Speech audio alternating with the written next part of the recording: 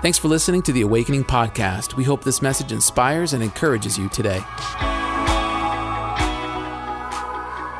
But before I get into James chapter 2, where I want to go this week, I want to look at the audience with you. Who is James preaching to?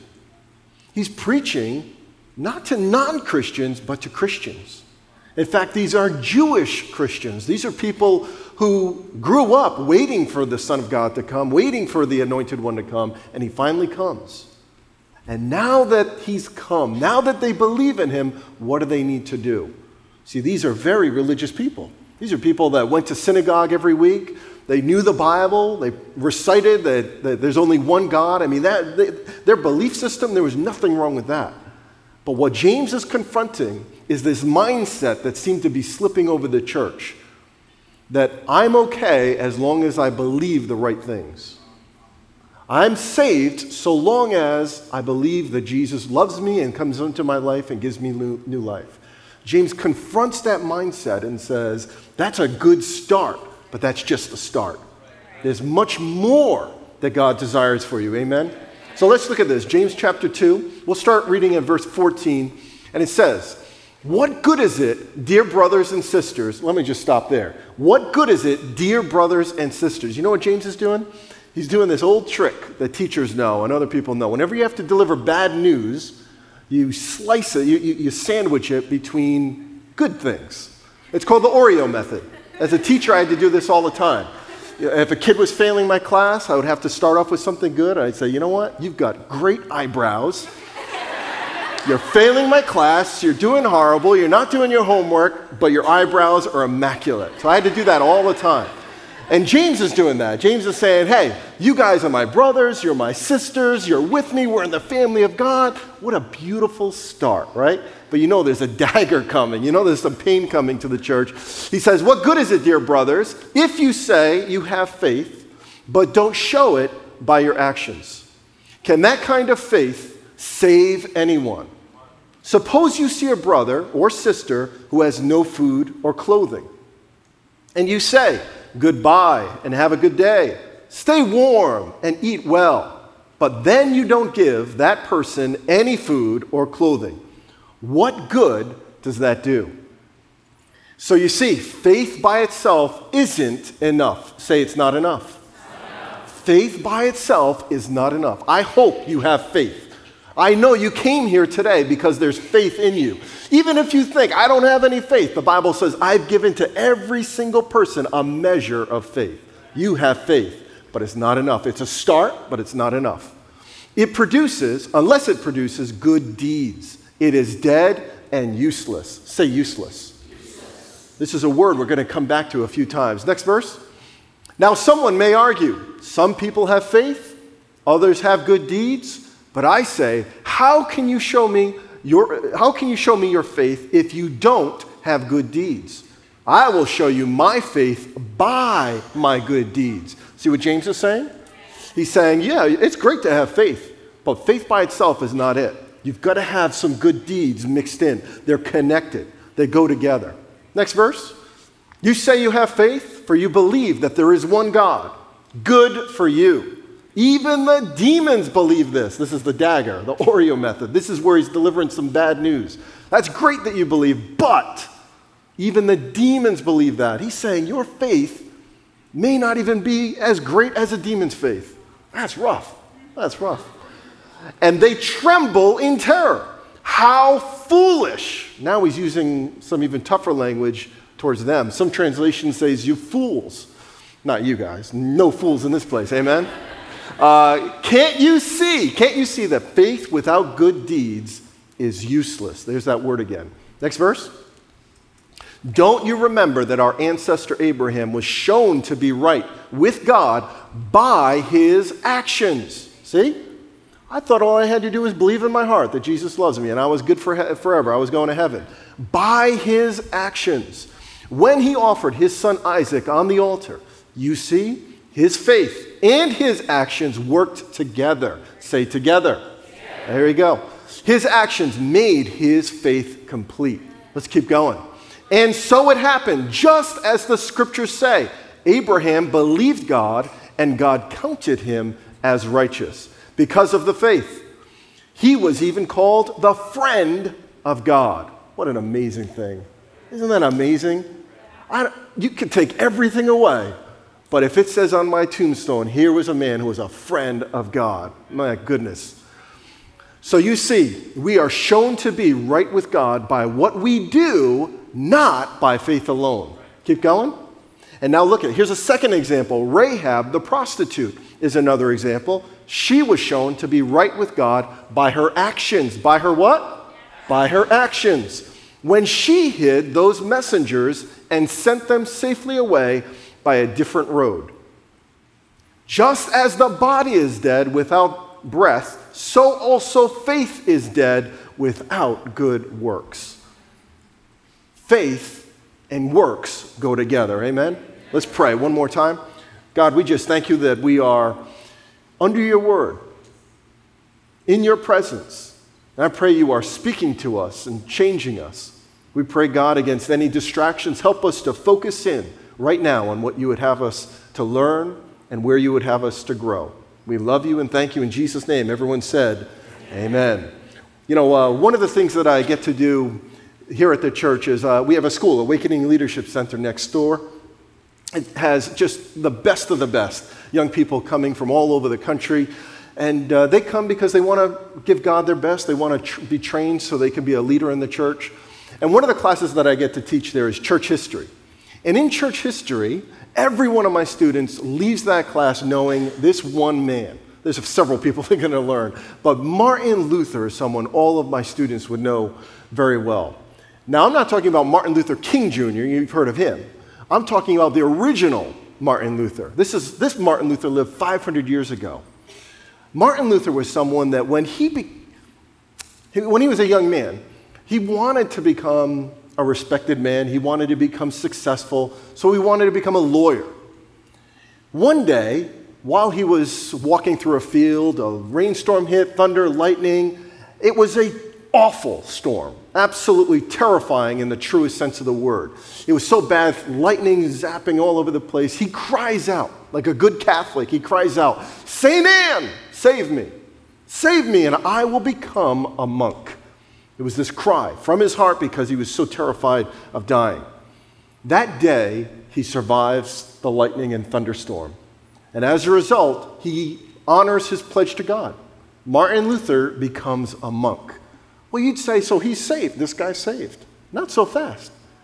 Martin Luther, while he was at the monastery, would work every single day trying to prove himself to God, trying to show God that I am worthy and I'm good enough. And see, look, I'm denying everything. I'm not a lawyer anymore. Now I'm a monk. Then he would put more things. This is what we call works-based. He was trying to do it by his own works. Sometimes he felt like God was distant, so if he would do things, God would come closer. He started fasting, and he would give up meals, 3 days of meals, 6 days of meals. He would fast for long periods of time. He would sleep, but he would sleep on the floor in a stone room, no mattress, no blanket, no pillow. He would purposefully harm himself and punish himself so that he could try to please God. It's kind of crazy. And he looked so unhappy with it. Even monks would come up to him and say, "Hey, Martin, you look so unhappy. Don't you love God?" And Martin Luther turned to them and said, "Love God? I hate him. I hate him because I never feel him. I never feel like he cares for me. I never feel like I know him." And Martin Luther would continue, even in this bitterness, just doing, reading and praying, but not having a relationship with God. It's absolutely amazing and mind-boggling. And then one day, he was reading through his Bible, which was his practice every day, and he was reading Romans chapter 1, verse 17, and then a verse jumps off of the pages at him, and for the very first time, the Bible became real to him. And it said in Romans chapter 1, verse 17, "The just, or the righteous, shall live by faith." By faith. And he suddenly realized he had it backwards. He had always been trying to work himself and show himself and prove himself to God as someone worthy of salvation, worthy of heaven. When God was saying right there plainly in the scriptures, that's not the first step towards God. The first step towards God is what? Faith. Believing that you are sinful, that you are hopeless, that you need someone else to do the work for you. And that's when Martin Luther was awakened and had his experience, his salvation experience. From that moment on, Martin Luther was never the same. From that moment on, Martin Luther was doing works and he was doing good deeds, but it was out of a place of wholeness where he knew why he was doing it. He wasn't doing it to please God, but because God was pleased to use him to do these works. Do you see the difference? Do you see it? See, this morning we're going to talk about faith and works. But first I want to talk about faith because I'm not knocking faith at all. We need it. We've read it several times this morning, and Martin Luther came to salvation because of his faith. And the Bible talks a lot about it. It says in the Bible that without faith, it's impossible to please God. You have to have faith. And even if you come in this morning and feel like I don't have any faith, God has said, I've given you a measure of faith. You have faith. The Bible says that there are 3 Christian virtues: faith, hope, and love. Faith is one of the crowning things that a Christian should wear. Faith, hope, and love. The Bible talks so much about it. Even in Hebrews 11, it has a whole chapter of the Bible talking about the great faith that men and women of the Bible have shown. It's called the Hall of Faith, or it's kind of like a Hall of Fame. Even as a church, it's one of our values as a church, right? Expectation is our approach. We come to church expecting that God is going to move. We come to the altar asking for prayer, believing that he hears our prayer and he's going to work and operate in our lives. So we come with expectancy. We come with faith. Faith is necessary, but it's a first step. Faith is what gets you through the door, amen? It's what gets you through the door. And faith is what makes you stronger. See, some of you, faith is what helps you to, take that first leap of faith and become a Christian. But as you grow, you've got to grow in your faith as well, right? There are times that difficult times are going to come. A family member gets sick. Your finances come under trouble. And in those times, you start to trust God and believe God and have faith. Faith for your finances, faith for your family, faith for your future. You are always going to be growing and maturing in faith. Isn't that true? But then James here warns, and he says, listen, you need faith, but it doesn't stop with faith. And he goes on to warn that there are 3 types of faith. The first 2 faiths are dead ends. The first 2 faiths are going to leave you hopeless and leave you empty. And I want to quickly cover those 2, and I really want to spend more time on the third type of faith. The first type of faith that James is going to lead us to is what he calls dead faith. Dead faith. Dead faith is useless. Say useless. Say it again, useless. Dead faith is useless because it's not doing anything. When God comes into you and he starts to work in you, good things are supposed to come out of us. Amen? They come out of us. Sometimes you can't even help it. You just start doing new things and you have new desires. It's because that's the way that you are designed as a Christian. Let me give you this as an example. One of my kids loves apples. Just loves them. He's eating apples all the time. He'll eat 6, 7, 8 apples a day easily. You think I'm exaggerating. I should have named him Johnny Appleseed. This kid goes through so many apples. I'll buy 4 bags of apples a week. They're gone. They're gone before the end of the week. Every time I turn around, he's snacking on an apple. So my wife and I said, we got to save some money on this, and we're going to get ahead of this, so we're going to plant apple trees in the backyard. This is part of my financial plan to secure my family's future for generations. Feed my family off of apples. So we bought a couple of apple trees a couple weeks ago, put them in the ground. Those apple trees are designed to produce what? Apples. If they don't produce apples, they are useless or dead. You guys are getting this. All right. Even if they're not dead, they're still useless. I'm expecting those apple trees to produce fruit because they're designed to do that. I'm nurturing them. I'm caring for them. And I know someday those apples are going to grow, flowers are going to blossom, bees are going to pollinate them, and apples are going to come. Amen? But that's not where it stops. The tree doesn't just produce apples and the apples just stay there. They're designed to be consumed. You are designed to produce fruit. You are designed to produce good works and good deeds for other people to come over and grab from your apples, be nourished by your apples, be rejuvenated or refreshed by what you do. You are designed to do that. Pastor Dave called me an apple tree at church today. You know what it is? When you have an experience with God, when you've been awakened to who Jesus is, you are not the same person. When Jesus comes into your life, he changes everything. Am I speaking the truth? This happened to me. I would say this: if your faith does not change anything, it's not true faith. He hasn't been able to come in. Let me give you an example. My wife and I have been married for, I shouldn't have done math when I'm up here, 18 years. 18, yeah, that sounds right. 18 years. I never learned my lesson. I always do this on the fly. 18 years. And let me give you an idea of who I was before I got married. Before I was married, my idea of furniture was milk crates. That was totally okay with me. I'm not kidding. My bed was held up by milk crates. That worked for me. I had milk crates for bookshelves. I don't know why you're knocking them. Bookshelves are great. I mean, milk crates, you can move them around. They're stackable. They're designable. I mean, they're great. Before I got married, I had one pillow. After I got married, the milk crates had to go. My one pillow got replaced. It multiplied. It's like tribbles, if you remember Star Trek. Tribbles, these pillows started multiplying around my house, our apartment as my wife said, one pillow? No, we had 9 pillows on my bed. 9 pillows. And they're not for, God forbid you lay down on the 9 pillows. You lay down on one pillow, the other 8 are for decoration. You don't touch those pillows.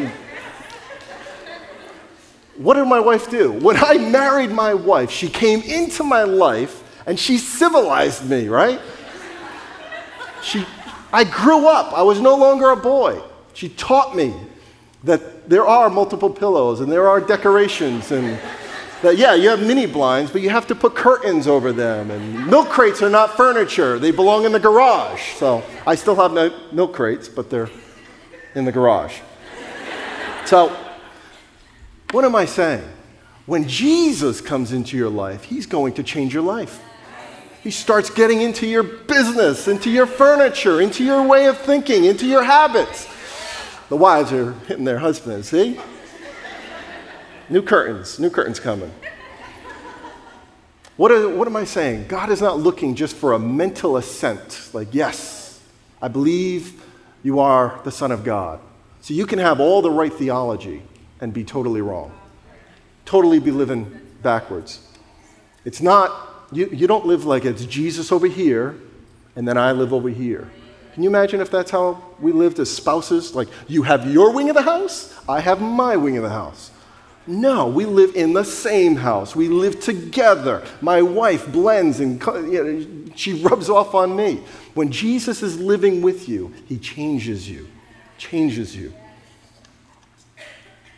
There's a second type of, before I get to that, I was just thinking back in James 2, it talks about when if you believe that you don't need to have works, you just need faith, James calls that foolish. Foolish. He says, and the word foolish there means empty.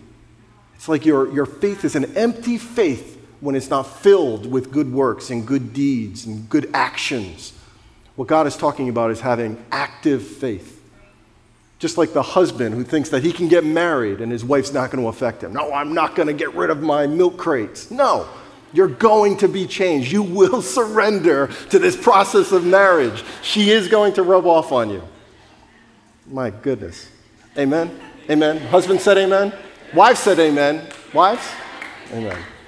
Second type of faith, number 2, is what is a demonic faith. This is where James gets a little extreme. He's getting very spiritual. Some of you don't even like to hear the word demonic. We don't like that word. It makes us unsettled. James uses that word to describe the faith that they were showing. He says the demons have a faith in God. In other words, they know who Jesus is. They know that Jesus is the Son of God. May I say, demons probably even have a better sense of theology than I do, and than most of us in this room. They know without a shadow of a doubt who God is, who Jesus is, what Jesus is doing. But that knowledge is not what saves them. He says that even these demons, when they understand who Jesus is and they know or they're around him, they shudder and they're terrified. You see that as an example in Mark chapter 1. There's a man who was in a synagogue when Jesus was preaching, and this man had a demon on him, or a demon in him. And while Jesus was preaching and speaking with authority, the man was terrified and actually said, Jesus, why do you keep tormenting us? Why don't you leave us alone? And Jesus in that moment cast that spirit out. The Bible says, though, that demon had to obey Jesus, recognize Jesus' authority, but the whole time it was shuddering in terror and fear. And I would say, how many of us, when we respond to God, respond to Jesus, are we responsive? James says, even a demon, a wicked demon in rebellion and in a fallen state will shudder and terrify in the presence of God. This is what I sometimes think of as, there are people who are theologically Christians. They know what it means to be a Christian. They say all the right things. They even memorize scriptures and maybe even go to church. But functionally, they're atheists. They live like an atheist. They act like there is no God. And what James says is, you cannot have that kind of faith because that is demonic. It's a state of rebellion. He says surrender to God. Then the third type of faith, this is the one that I want to spend more time on today, is what we call a doing faith. A doing faith. This is when your faith and your profession of Christ is not just something that's up here in your head, and it's not just something here in your heart, but it's here in your hands. You're starting to live it out. You're starting to act it out. This is the kind of faith that God wants us to have. It's one thing to say, I'm all in God, I'm all in Jesus. But then we're not, we're a little nervous about it. Let me give you an example. My kids and I, we set up a pool a few weeks ago, filled the pool, and now the kids are constantly in the pool. When I grew up, there was like three kind of ways you jump into a pool. There was the dive, right? There's the belly flop, and there's the cannonball, right? My kids invented dozens of new ways of jumping in the pool. There's the tornado, there's spinning while they jump in the pool. There's the Jesus jump where they make the cross and they go in. There's the prayer jump. There's even the walking on water. They made all these. And then they came to me and said, Daddy, we have a new one, the Hulk Smash. I was like, Hulk Smash? Whoa, I'm getting adventures here. What's going on? And they said, that's when you pick us up over your head and you throw us in the pool. I'm like, that sounds dangerous. They're like, yeah, we know. So they're lined up, they're cheering, Hulk Smash. They can't wait for Daddy to throw them in the pool. Now, they're lining up, but then it comes to them what this entails. Daddy picking them up 7 feet in the air and throwing them into a pool. And one by one, they start getting nervous. Oh, I don't know, Daddy. Take Ben, the 6-year-old first, They start throwing each other into the fire, towards Daddy. What happened there? It was easy for them to profess it. This is a great idea. I can't wait. I'm so excited.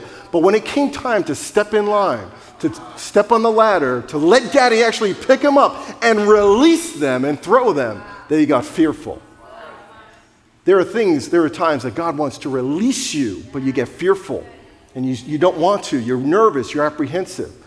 For my kids, I think they thought I was going to overshoot the pool and throw them like on the other side of the lawn.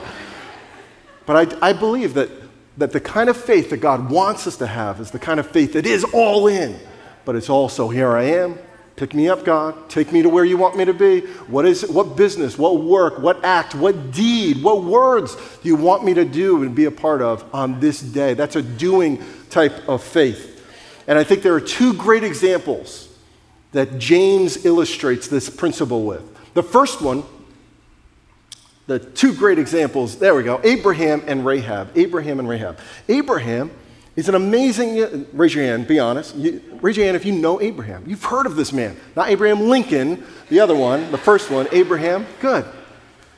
Rahab, be honest, you're in church. Rahab? Not as many hands go up, a few. Some of you went to Bible school or Children's Church, that's good. So Abraham and Rahab, these are two people that are on opposite ends of the spectrum. One's a man, one's a woman. Well, that's just the beginning of the differences.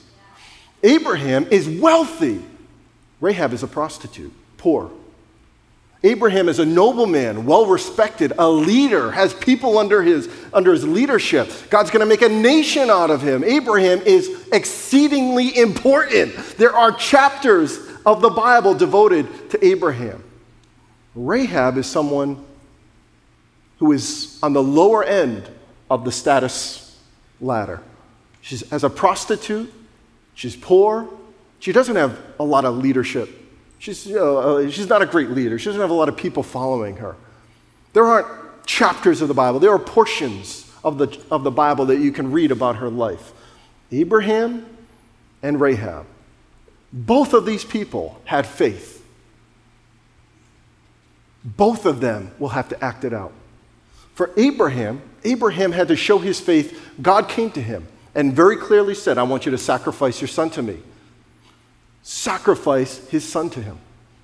Abraham obeyed God. The Bible says that he grabbed his son the next morning, led his son the next morning, 3 days on a journey to Mount Moriah. Went up to the mountain, prepared the sacrifice, pulled the wood together, and was getting ready to sacrifice his son, just as God commanded him to do it. And at the last moment, God stopped him and said, Abraham, stop. I'll provide the sacrifice. You've already demonstrated your faith in this action. Yeah. What Abraham demonstrated was an act of obedience. An act of obedience. Rahab's a little different. Rahab didn't have God appear to her suddenly. There's no angel in the story where she's getting commanded and led to do some mighty, powerful thing. Instead, she's a prostitute inside a city that's about to be attacked by God's people. Joshua's leading an army. But while she's in there, these two messengers, the Bible calls it, in other places they're called spies. These spies come into the city and they're hiding out.